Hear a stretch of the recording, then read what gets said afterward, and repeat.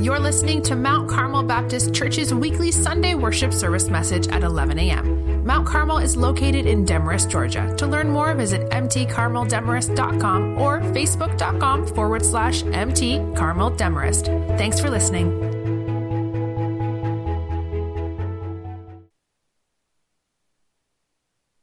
Thank you very much. It's amazing how well they harmonize together. If you take your Bibles and turn to Mark chapter 15, Lord willing, we'll look at verses 21 through 32. If you'll give me just a second, I'll set up. I got just a little thing I want to show you today.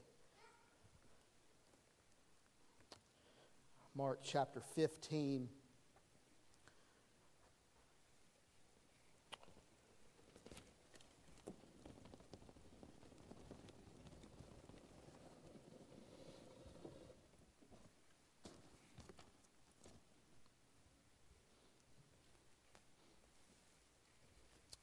Mark 15, verses 20, I'll just have a little part I want to read there to verses 32. If you don't have a copy of God's Word in front of you, there are notes provided for you in your bulletin that you can read along with us. And I want to encourage you to make sure we're preaching God's Word to you. And then if you're watching at home, you can download the YouVersion Bible app. That's YOU version. Go to the More tab, tap Events. Find Mount Carmel Baptist Church, click on today's sermon title, and you'll have the notes, quotes, and references there as well. We're following King Jesus on his way to the cross and subsequently Resurrection Sunday. And as we walk through the book of Mark, chapter 15 verses 20 through 32, I've entitled part 2 of this King Jesus series simply Crossless. Crossless. On March 29th, 2018, the Franciscan University of Steubenville posted Facebook ads to promote their online master's programs. The next day, Facebook informed the school that they had rejected the ad for its offensive imagery. The offending image was the San Damiano cross, and that's pictured for you in your notes. You can also see it on the Bible app. That's the offending image. The offending image was relatively nonviolent, almost exultant picture of Jesus on the cross, and it was often used by St. Francis of Assisi. After local press sources picked up the story, Facebook reversed course and allowed the ad.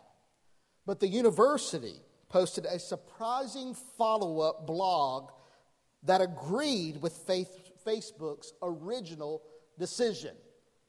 And some of you were saying, why did they recapitulate to them? Listen to what the university posted. It says this: indeed, the crucifixion of Christ was the most sensational action in history. Man executed his God. It was shocking, yes. God deigned to take on flesh and was obedient into death, even the death of the cross. And it was certainly excessively violent.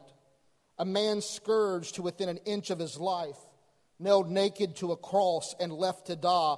All the hate of all the sin in the world poured out its wrath upon its humanity.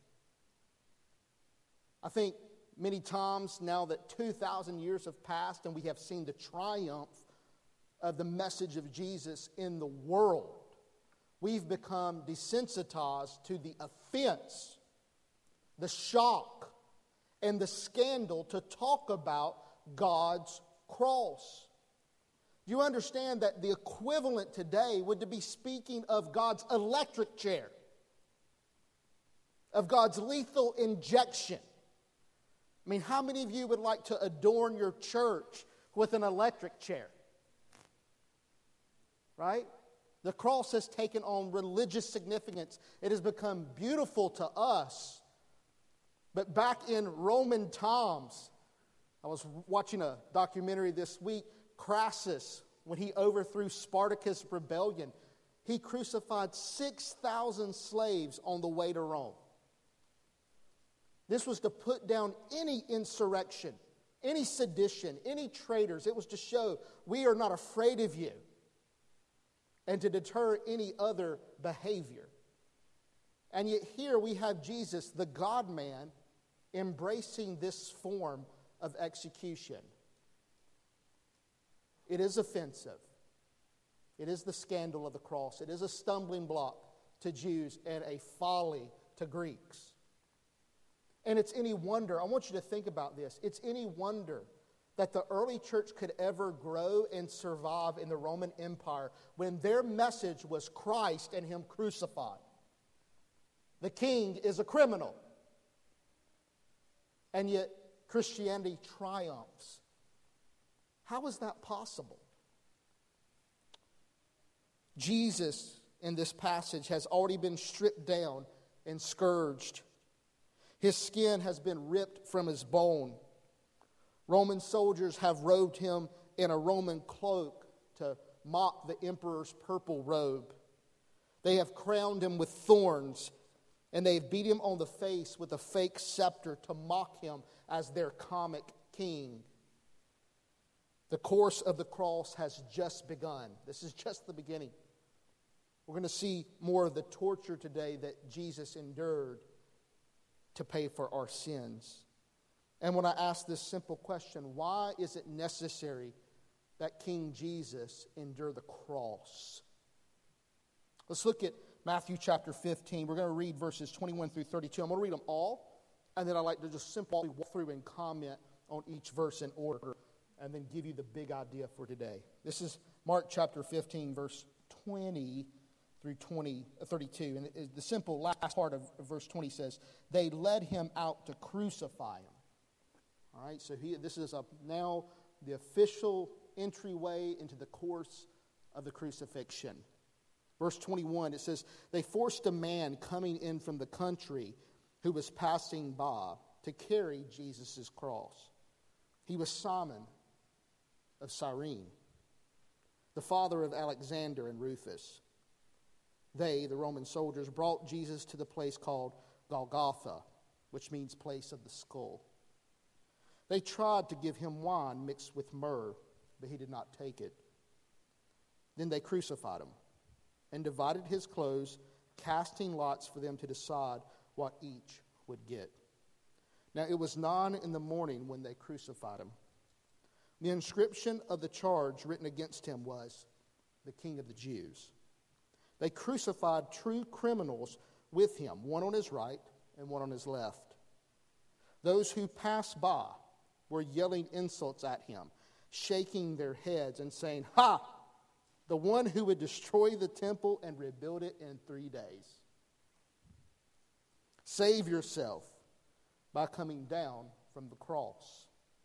In the same way, the chief priests with the scribes were mocking him among themselves and saying, "He saved others, but he cannot save himself. Let the Messiah, the King of Israel, come down now from the cross, so that we may see and believe." Even those who were crucified with him taunted him. An amazing story. How does this message penetrate and conquer the Roman Empire and make it all the way here on the other side of the earth where we've cropped up to believe in it and adore it? Let's just walk through this text real quick. It says this. It says, they forced a man coming in from the country who was passing by to carry Jesus' cross. He was Simon. And just pause a minute.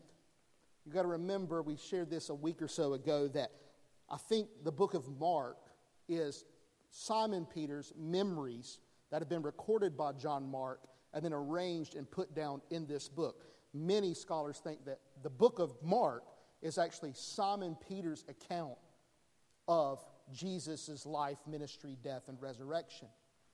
Now, if you're familiar with Simon Peter's story, his name is originally Simon, and Jesus nicknamed him Petros, the rock. But he's known to people as Simon. And the part that's really interesting here is just a few chapters ago, chapters 13, 14, Simon Peter denies Jesus as his Lord. He doesn't want any affiliation with him because now Jesus is caught up into the religious and political politics of the day. They've imprisoned him. They're trying him. And Simon Peter is doing his absolute best to distance his name from the name of Jesus. And yet here, it's almost like there may be this point of Simon turning around and embracing Jesus as Savior and Lord and identifying him. And so Jesus is on his way to the cross. He can no longer, by virtue of the scourging and the beating and being spit upon, he cannot take any more punishment at this point. And his cross falls. He cannot carry it any longer. And the Romans, not in help to Jesus, but to hurry this process along, they didn't want Jesus to take all day. They pulled a random man who had just come from the northern part of Africa in for the festival, the Passover festival, and they told him, you pick up his cross and you take it. The Romans had every right to instruct them to do this. They were the oppressors. But I want you to think for just a minute how this would have read to the people. Mark is probably writing to Roman Christians who were very well of Simon Peter and him denying Jesus. They just heard that. Could you imagine that they first hear and that this Simon picked up the cross and maybe, just maybe, Peter's come around. And then what does Peter admit? This was Simon of Cyrene. It's not me. Simon Peter is still nowhere to be found. The reason I emphasize this to you is because many believe that Mark's showing this. Why talk about this? For two reasons. Number one, isn't it interesting that he says it's the father of Alexander and Rufus? Now think about this. Why would Mark ever tell a group of people the names of the kids of this guy? And most people believe that if you go and read Romans 16:13, Mark calls out a guy named, or Paul calls out a guy named Rufus, who is in the congregation of the Roman Christians. That more than likely when he talks about this, they had members of the Roman church that this letter was written to, that they knew the people and they said, that's my daddy that carried his cross. Isn't that an amazing thing? But it shows something else too. Whether Simon of Cyrene was converted or not, it does show you the impact that the cross of Jesus had on the people of that day and the subsequent generations. That there were people, think about this, who saw Jesus' crucifixion and yet somehow come full circle to say, and he is the Messiah, the Son of God. What causes them? I want to put that to you. What causes his sons to believe this? And they had firsthand knowledge of it. The other part that Mark is emphasizing is that every disciple of Jesus, every follower, every person who claims repentance of sin and trust in Christ, they too are supposed to pick up their cross. And yet Simon Peter, the apostle, was nowhere to be found. It was some other Simon. And I want to submit this to you with gentleness and respect. But who is picking up your cross because you refuse to pick it up? God will carry out his work of redemption with or without you. You understand that? And we have the privilege to play a part in this story. And so Mark, as he said before, not metaphorically or figuratively, to identify with Jesus is a death sentence. We accept that. And many of us, we would claim, yes, I would die for our Lord, but we don't live or serve for him. So are you a Simon Peter or Simon of Cyrene? That's the choice that every disciple is presented with in this passage. Either to run from the cross of Christ. Everybody loves a Jesus that's crossless.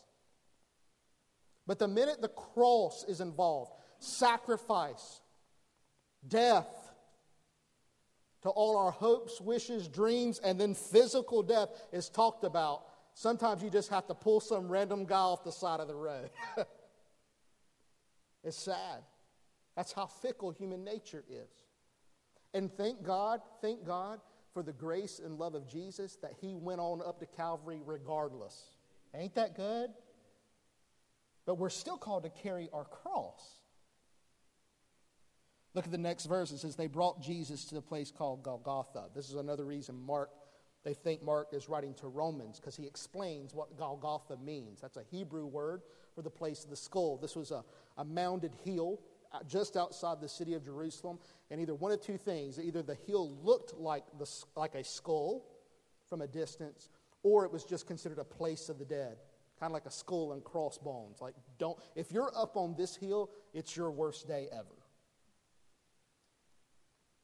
And another point, I just want to mention this because I've had people ask me. People talk about, is it Golgotha or Calvary? We talk about Calvary. Calvary is the Latin transliteration of the Latin term for skull. So that's all it is. It's Golgotha and Calvary mean the exact same thing. But we always, Christians, we worship, so to speak, the event of what happened on Golgotha and Calvary. And to be up on that hill was no good place to be. The next verse says, they tried to give him wine mixed with myrrh, but he did not take it. It talks about in Proverbs 31 that a good woman will offer a drink of wine to those who are hurting or oppressed. Wine mixed with myrrh. Myrrh was simply a narcotic. It would numb the pain. And it's really interesting here that Jesus is essentially offered a drug to help him endure the cross, and he rejects it. Many commentators believe, and I agree with them, the reason that he rejects this myrrh is because he desires to be conscious, not because he enjoys the pain, but so that he can carry out redemption itself. That to take these drugs would to compromise his control. And he has more things to say, more things to do and act while he's on the cross. So he endures the pain to carry out redemption. The next verse, he goes on, it says, then they crucified him. Isn't it interesting that Mark doesn't explain crucifixion? It was that well known. They understood what that meant. They took Jesus' arms out, and with nails, a carpenter's tools, they nailed his hands to that wooden beam, and then nailed his feet to the cross, and then raised that cross up. This was a horrific death. And remember, he had already been beaten within an inch of his life. This is a signpost from the Romans to the rest of the world. Don't try us. Don't try us. So they crucified him and divided his clothes, casting lots for them to decide what each would get. He hung either completely naked or just barely covered up with some type of loincloth. And so this was a shameful death as well. The Jews did not celebrate nakedness, any form of that. This is humiliation, what Jesus is enduring for you and for me. This also fulfills Scripture from Psalm 22, that they would divide by lots the righteous sufferer's clothes. The next verse, it says, now it was 9 a.m. when they crucified him. And just as a note, Jesus' crucifixion probably lasted somewhere between 9 a.m. to 3 o'clock in the afternoon. About 6 hours he hung on the cross before he died. And we'll talk about some of the amazing events that occurred in those 6 hours. But probably Jesus was tried at 6 o'clock in the morning, and by 9 o'clock he was posted up on the cross. And he wouldn't be taken down to sometime after 3 in the afternoon.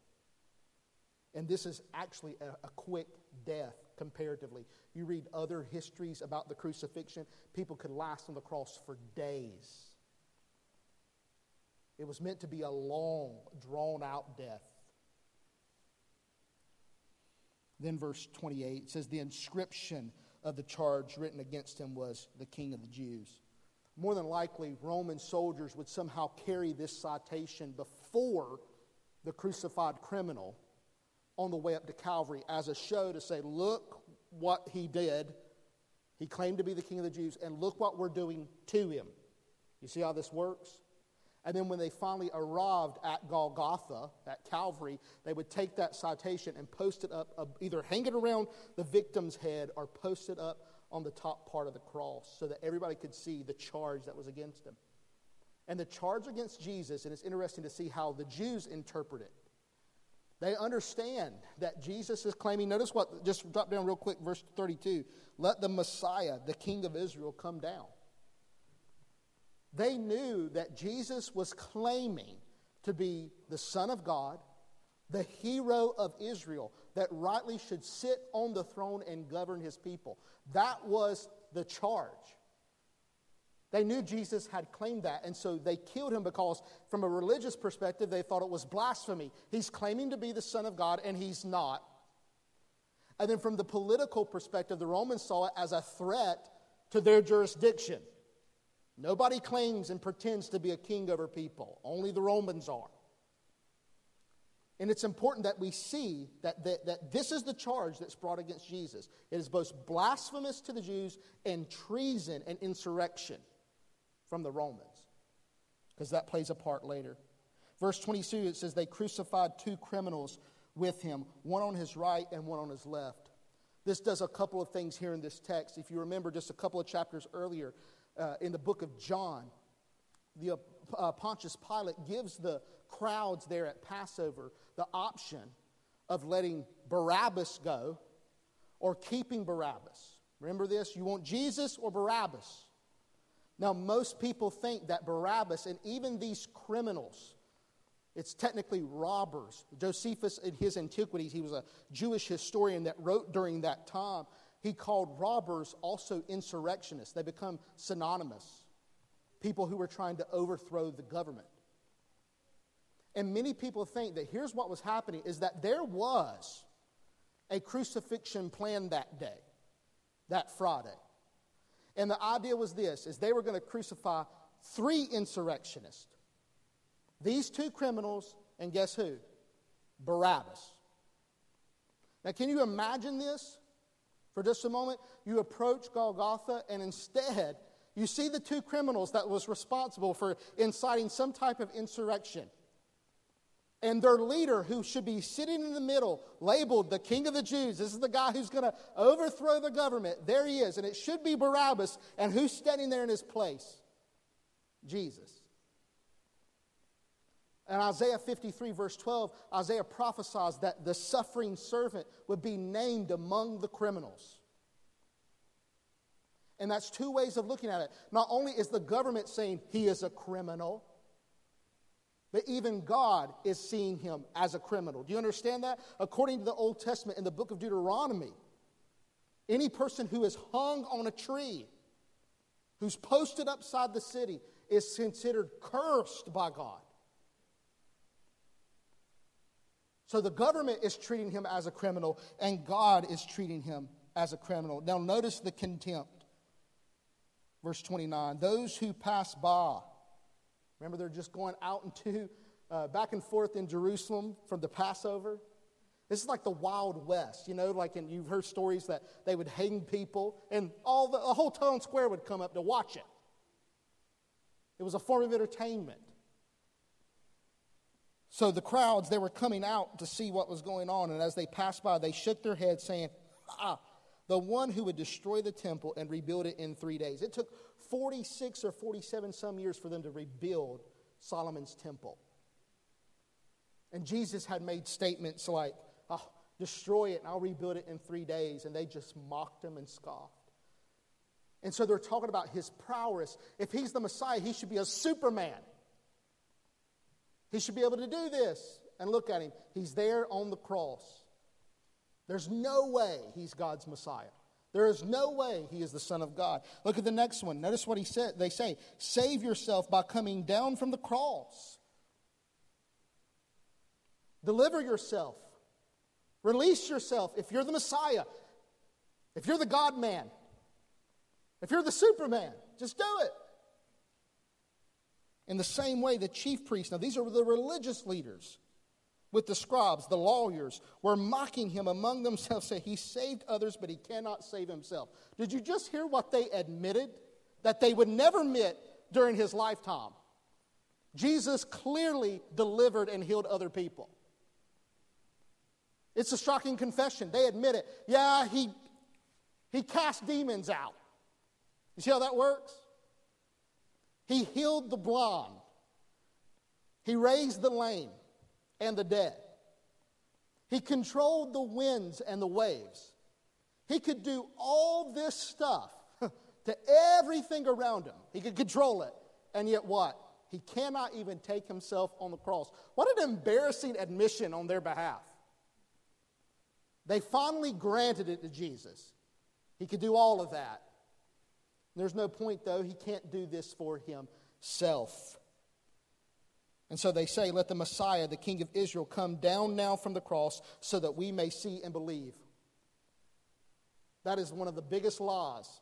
They just admitted they had seen him save others over and over again. And did they ever come to saving faith in Jesus?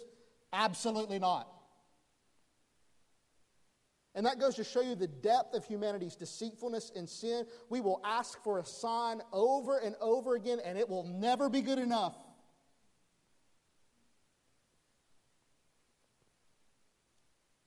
And so he says, even those who crucified him taunted him. Think about that. Even the criminals to his left and right, they're literally dying the same death that he is. They choose to mock him. They had no standing. Jesus is on that cross enduring this execution completely and totally alone.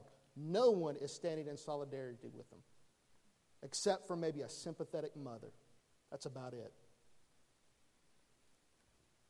So what? Because, church, I'll tell you this. If that is what we know of Jesus, we have no business following him. Why are we gathered today in Jesus' name to make much of Jesus for some, excuse me, but you'll catch this, a backwoods Jew from Galilee who claimed to be a king, and rightfully the people around him thought he was crazy and crucified him? Fair. And yet we talk about all the time, Jesus changed my life. How is that possible? How is that possible? And I want you to write this down. And here's the part that's so mesmerizing. And this is what they could not see that day, and I hope to do my best to explain it to you, is a crossless king cannot save you. Write it down. A crossless king cannot save you. Had Jesus come down from that cross, he could not have saved me, and he could not have saved you. What? Had he skipped it, had he done what they asked him to do and gave them this sign, you and I would not experience forgiveness of sin and for God's wrath to be turned away from us. What you need to understand is when Jesus died, that is the Son of God dying. And when the Son of God died, who was bearing your sin died that day. And when your sin dies, God's wrath dies from being against you. Jesus knew what he was doing. Jesus knew he could not save himself and save us from God's wrath at the same time. He had to make a choice. Could Jesus save himself? Yes. Would Jesus save himself? Why he chose to stay on the cross, we'll never understand why. The only thing we can say is the love of God. That's all Paul says. He demonstrated his love for us that while we were still sinners, Christ died for us. That's what no one else could see that day, was the love of God being manifested on the top of Calvary. To descend from the cross was not a physical impossibility. It was a moral and spiritual impossibility for God's Messiah. If he did so, he would cease to be God's Christ. I love what one commentator said when they said, "Save thyself and come down from the cross," not knowing that their only hope of escaping hell was for him to stay there. The Lord ignored them. Could you imagine? That's why none of us are Jesus, because I'd have been like, you don't understand. You still don't get it. It says, had he answered them, he may have chose the words of noble Nehemiah. Remember Nehemiah who went up and built the walls? When Sanballat and Geshem told Nehemiah to cease from his work and to come down and discuss things with us, they were trying to slow Nehemiah down from the work. What did Nehemiah say? He said, I am doing a great work so that I cannot come down. Why should the work cease while I leave it and come down to you? Jesus was doing the same thing. I can't come down. I'm doing work. I'm making things right between you and God. It's me or you. And he endured it. Come down from the cross is still being heard by people today. The world continues to clamor for a crossless Christ, because when we say that Christ was crucified, we have to accept the inevitable, that it was Christ dying for our sins. That's the only thing that makes sense of this story, right? If there's nothing in the heavenlies transpiring, this is just another Jew crucified by the Romans. Welcome to the thousands of people that happened. Why does this one guy stand out in particular? Because he's making the claim, along with his disciples, I am saving you from God's wrath in it. And then why would we believe that? Well, you got to wait a couple weeks, you'll find out. Why would we believe it? Why would in 300 years the same Roman Empire that called him the king of the Jews and executed him make Christianity the official religion of the empire? It's odd. So odd. I want you to think about this, though, on a personal level real quick. If you look on your notes, there's a picture of Jesus hanging between the two criminals. Dr. Barnhouse, he was a famous evangelist. He was a Presbyterian, had a radio program, and was well known back in his day. And when it was a gentleman who had come across the Atlantic, and when he had got close to the coast, he picked up on the radio Dr. Barnhouse's sermons. And so when he landed, he went to go see Dr. Barnhouse. And it was spiritual in nature. He was sincerely concerned about his own salvation, this gospel message that Barnhouse said. And so when Barnhouse met him, he was walking through the church and finally went to this prayer room where there was a chalkboard up.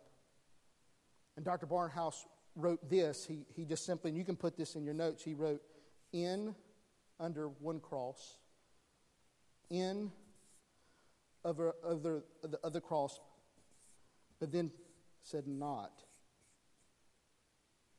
And here's what he was asking. He says, do you understand what I'm showing you here? And he goes, I think I do. He's talking about based off his sermon. He said, the two criminals had sin in them. Yes, that's exactly it. These are sinners through and through.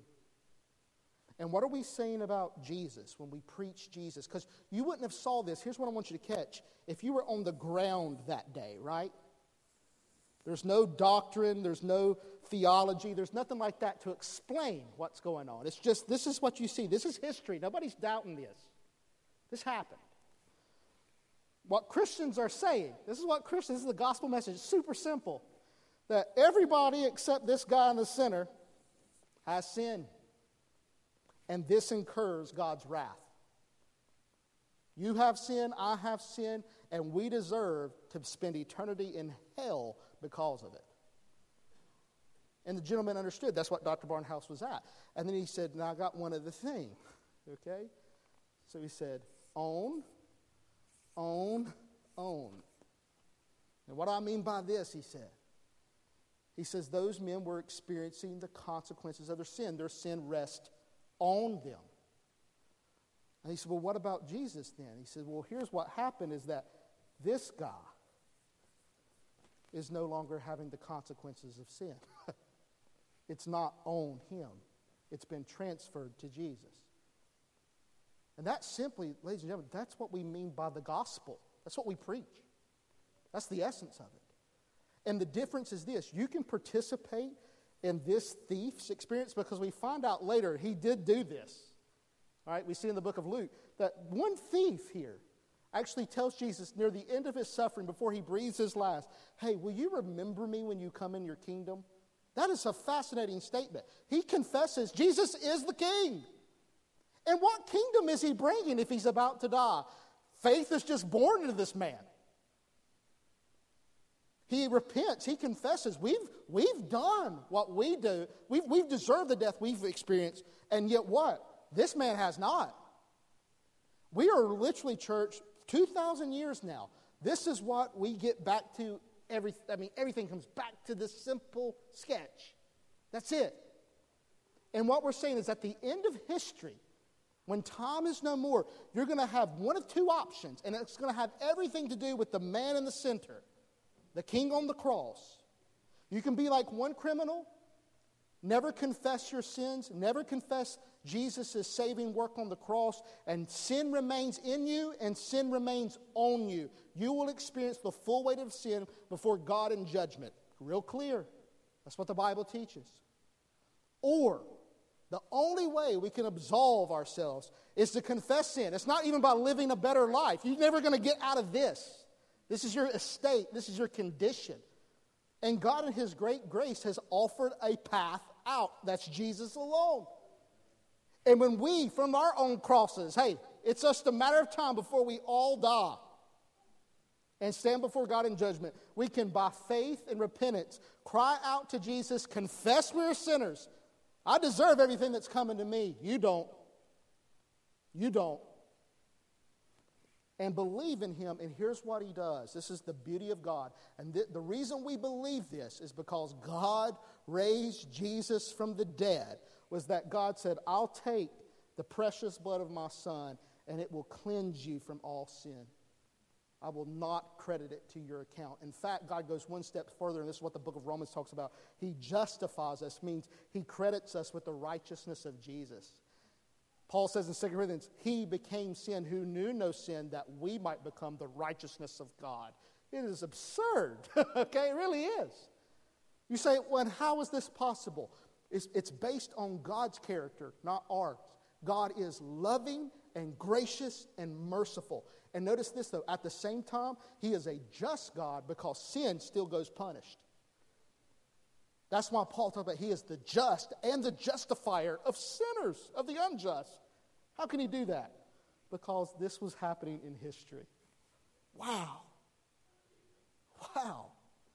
And church, one of the reasons I believe this is the very truth of God, it's as Paul says, you can't make that up. It is foolishness to the world. How does Jesus overcome the world? By becoming sin and then absorbing all the wrath against it.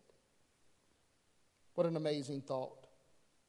Luther put it this way. He says, all the prophets saw this, that Christ was to become the greatest thief, murderer, adulterer, robber, desecrator, blasphemer there had ever been anywhere in the world. In short, he has and bears all the sins of all men in his body, not in the sense that he committed them, but in the sense that he took those sins committed by us upon his own body in order to make satisfaction for them with his own blood. And Jesus' precious blood satisfies and turns away the wrath of God against you.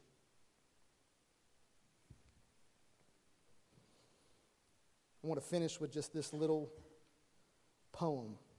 Lewis Bailey's 17th century devotional handbook, Practice of Piety, is largely unknown today.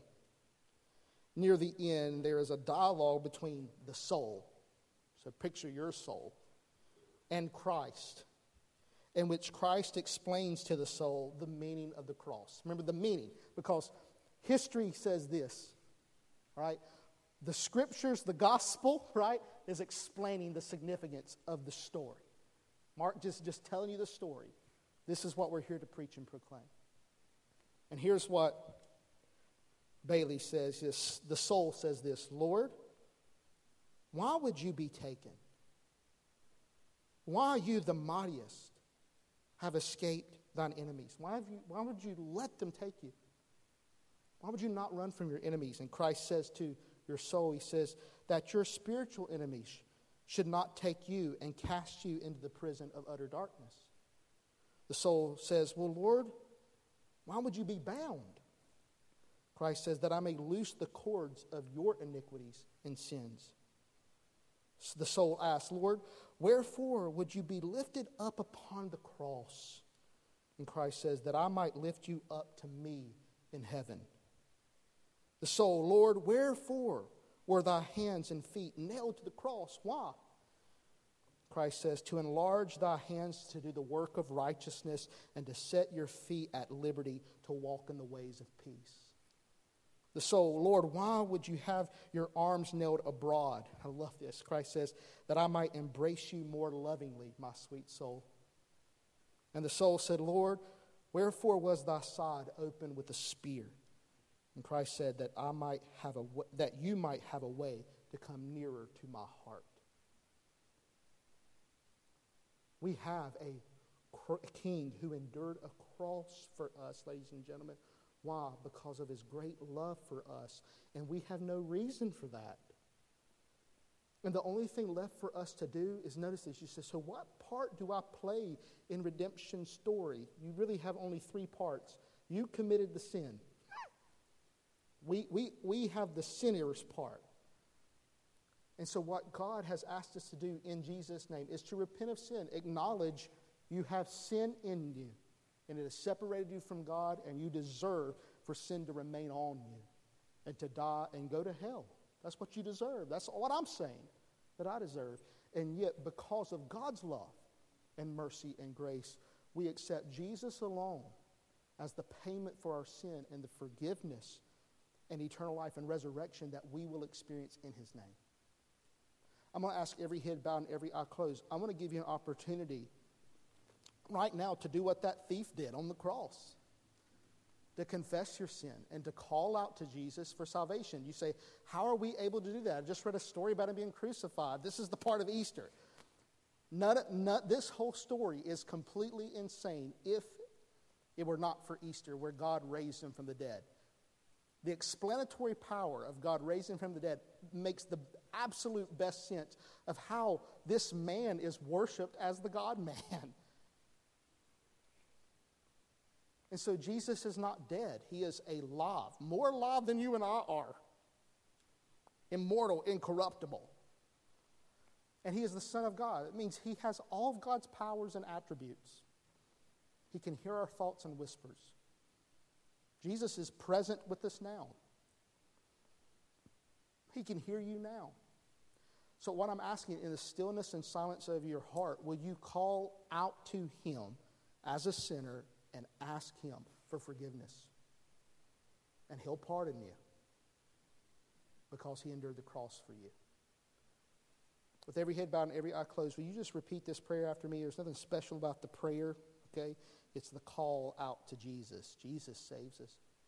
Just say, dear Jesus, I confess I am a sinner and deserve wrath. But you are innocent and perfect. I believe you love me. You came down for me. And you shed your blood and died on the cross for my sin. And I believe God raised you from the dead to prove it. Please forgive me. Come into my life and change me. And grant me eternal life. With every head bowed and every eye closed, I want to tell you, if you prayed that prayer, if you called out to Jesus to be your Savior and God, he will be. And Jesus tells us in this word, God's word, the Bible, that the next step in our walk of following him, picking up our cross, is baptism. Baptism shows the church and the world that when you go under the water, you say you believe and identify with Jesus' death for your sins. And when you come up out of the water, you're saying and showing that you believe in Jesus' resurrection for your forgiveness and eternal life. And I've shared this with you before. If a Christian is capable, if you've called out to Jesus and you're physically able, there's no such thing as an unbaptized Christian. We pick up our cross, we follow him. And that's a part of it. And so I encourage you to identify with Christ in baptism. And you can do that one of 3 ways. Fill out that tear-off panel, check the baptism box. Text BELIEVE to our text in church number. Go to our website, fill out the baptism tab. I'll be delighted to talk to you about the next step of baptism, but Jesus calls you to it. The second thing that I want us to do in this time at the end, I want you to hear Thomas à Kempis. He's very well known for his book, Imitation of Christ, and he talks about what it looks like to be a cross bearer. And you can begin to play. It says, may the thought of the hard smiting of your head help me to bear my own bodily pain of whatever kind it may be. May the thought of the scornful blindfolding of your eyes check the curiosity of mind. May the thought of the filthy spitting upon your beauteous countenance repress within me every fleshly lust. And may it teach me not to be dazzled by outward glitter, but to cultivate more earnestly than ever the inward graces of the soul. May the thought of the mocking which you had to bear make me shrink from all levity of behavior and from all foolish jesting. And may the thought of the utter setting at naught of your majesty quench in me all desire of being made much of, and lead me rather to seek a mean and lowly state. Jesus set this example for us in bearing his cross, that we should bear our cross as well. I know that will take supernatural effort, but God has not left us alone. He has given us a counselor and a comforter, the Holy Spirit, and just beg him to help you to bear this cross in a world that desperately needs to see real discipleship. Will you pray that prayer?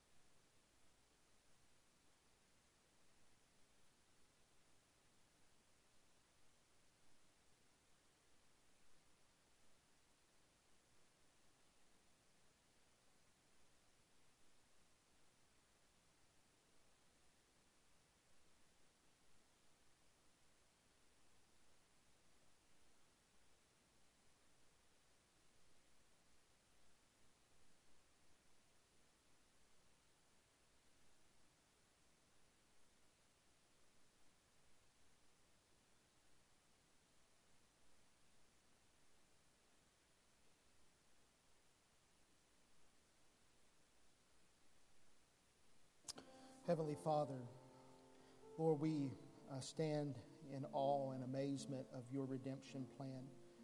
That we recognize this wasn't some plan B, dear God, but from the foundation of the world, the Lamb of God was slain for our benefit. It is an amazing story, dear God, only something that you could create in reconciling the world to yourself.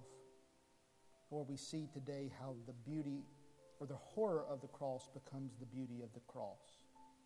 That it is our one and only path to forgiveness and redemption. Lord, I pray that if there's anyone here that's never repented of their sins and trusted Jesus as their Savior, that today would be the day, and then they would identify with him in baptism. And then, Lord, may we be mindful as we look up at the cross that we're called to bear our cross for your sake. Help us, Holy Spirit, to do that our discipleship may be evident to a lost and dying world. And Lord, use us to glorify you and to make much of your Son by the power of your Spirit as we leave this place. We pray this in Jesus' strong name, and all God's people say, amen. I got just a couple of quick announcements before Brother Rick comes and leads us in one last worship song. Again, do not forget about our Easter drive-through story. That's March the 27th. We're needing approximately 12 men who will get on a 1 hour rotation. It'll be, I guess, 3 sets of 4 that would, when I say act, you don't have any speaking lines, but to be a part of the drama. If you can participate in that, please contact Stephanie Heights, Kay Ward. If you don't have their information, just simply text SERVE to our text in church number, and I'll make sure to give that to them. Please grab a bag of the eggs and go and fill them up with individually wrapped candy. We'll have a ton of people. I know there was like at least, when I checked the other day, 80 or 90 people that were interested in coming, and that's probably cars, not individuals per se. So please, we need your help in making that possible. Don't forget about Sunday school next week, 10 o'clock. There is a space for everybody. Come and be a part. And then last but not least, don't forget about our women's Bible study this Tuesday, 10 o'clock in the fellowship hall. All right? Thank you so much for coming to worship with us. And Brother Rick, will you come and lead us in one last song? Amen. So this week as we leave, let's don't be ashamed of the cross, and let's tell the world that I'm a Christian. Let's stand together as we sing that. Thanks for listening to Mount Carmel Baptist Church's weekly Sunday worship service message. Mount Carmel is located in Demarest, Georgia. Please join us this Sunday at 11 a.m. To plan your visit, go to mtcarmeldemarest.com.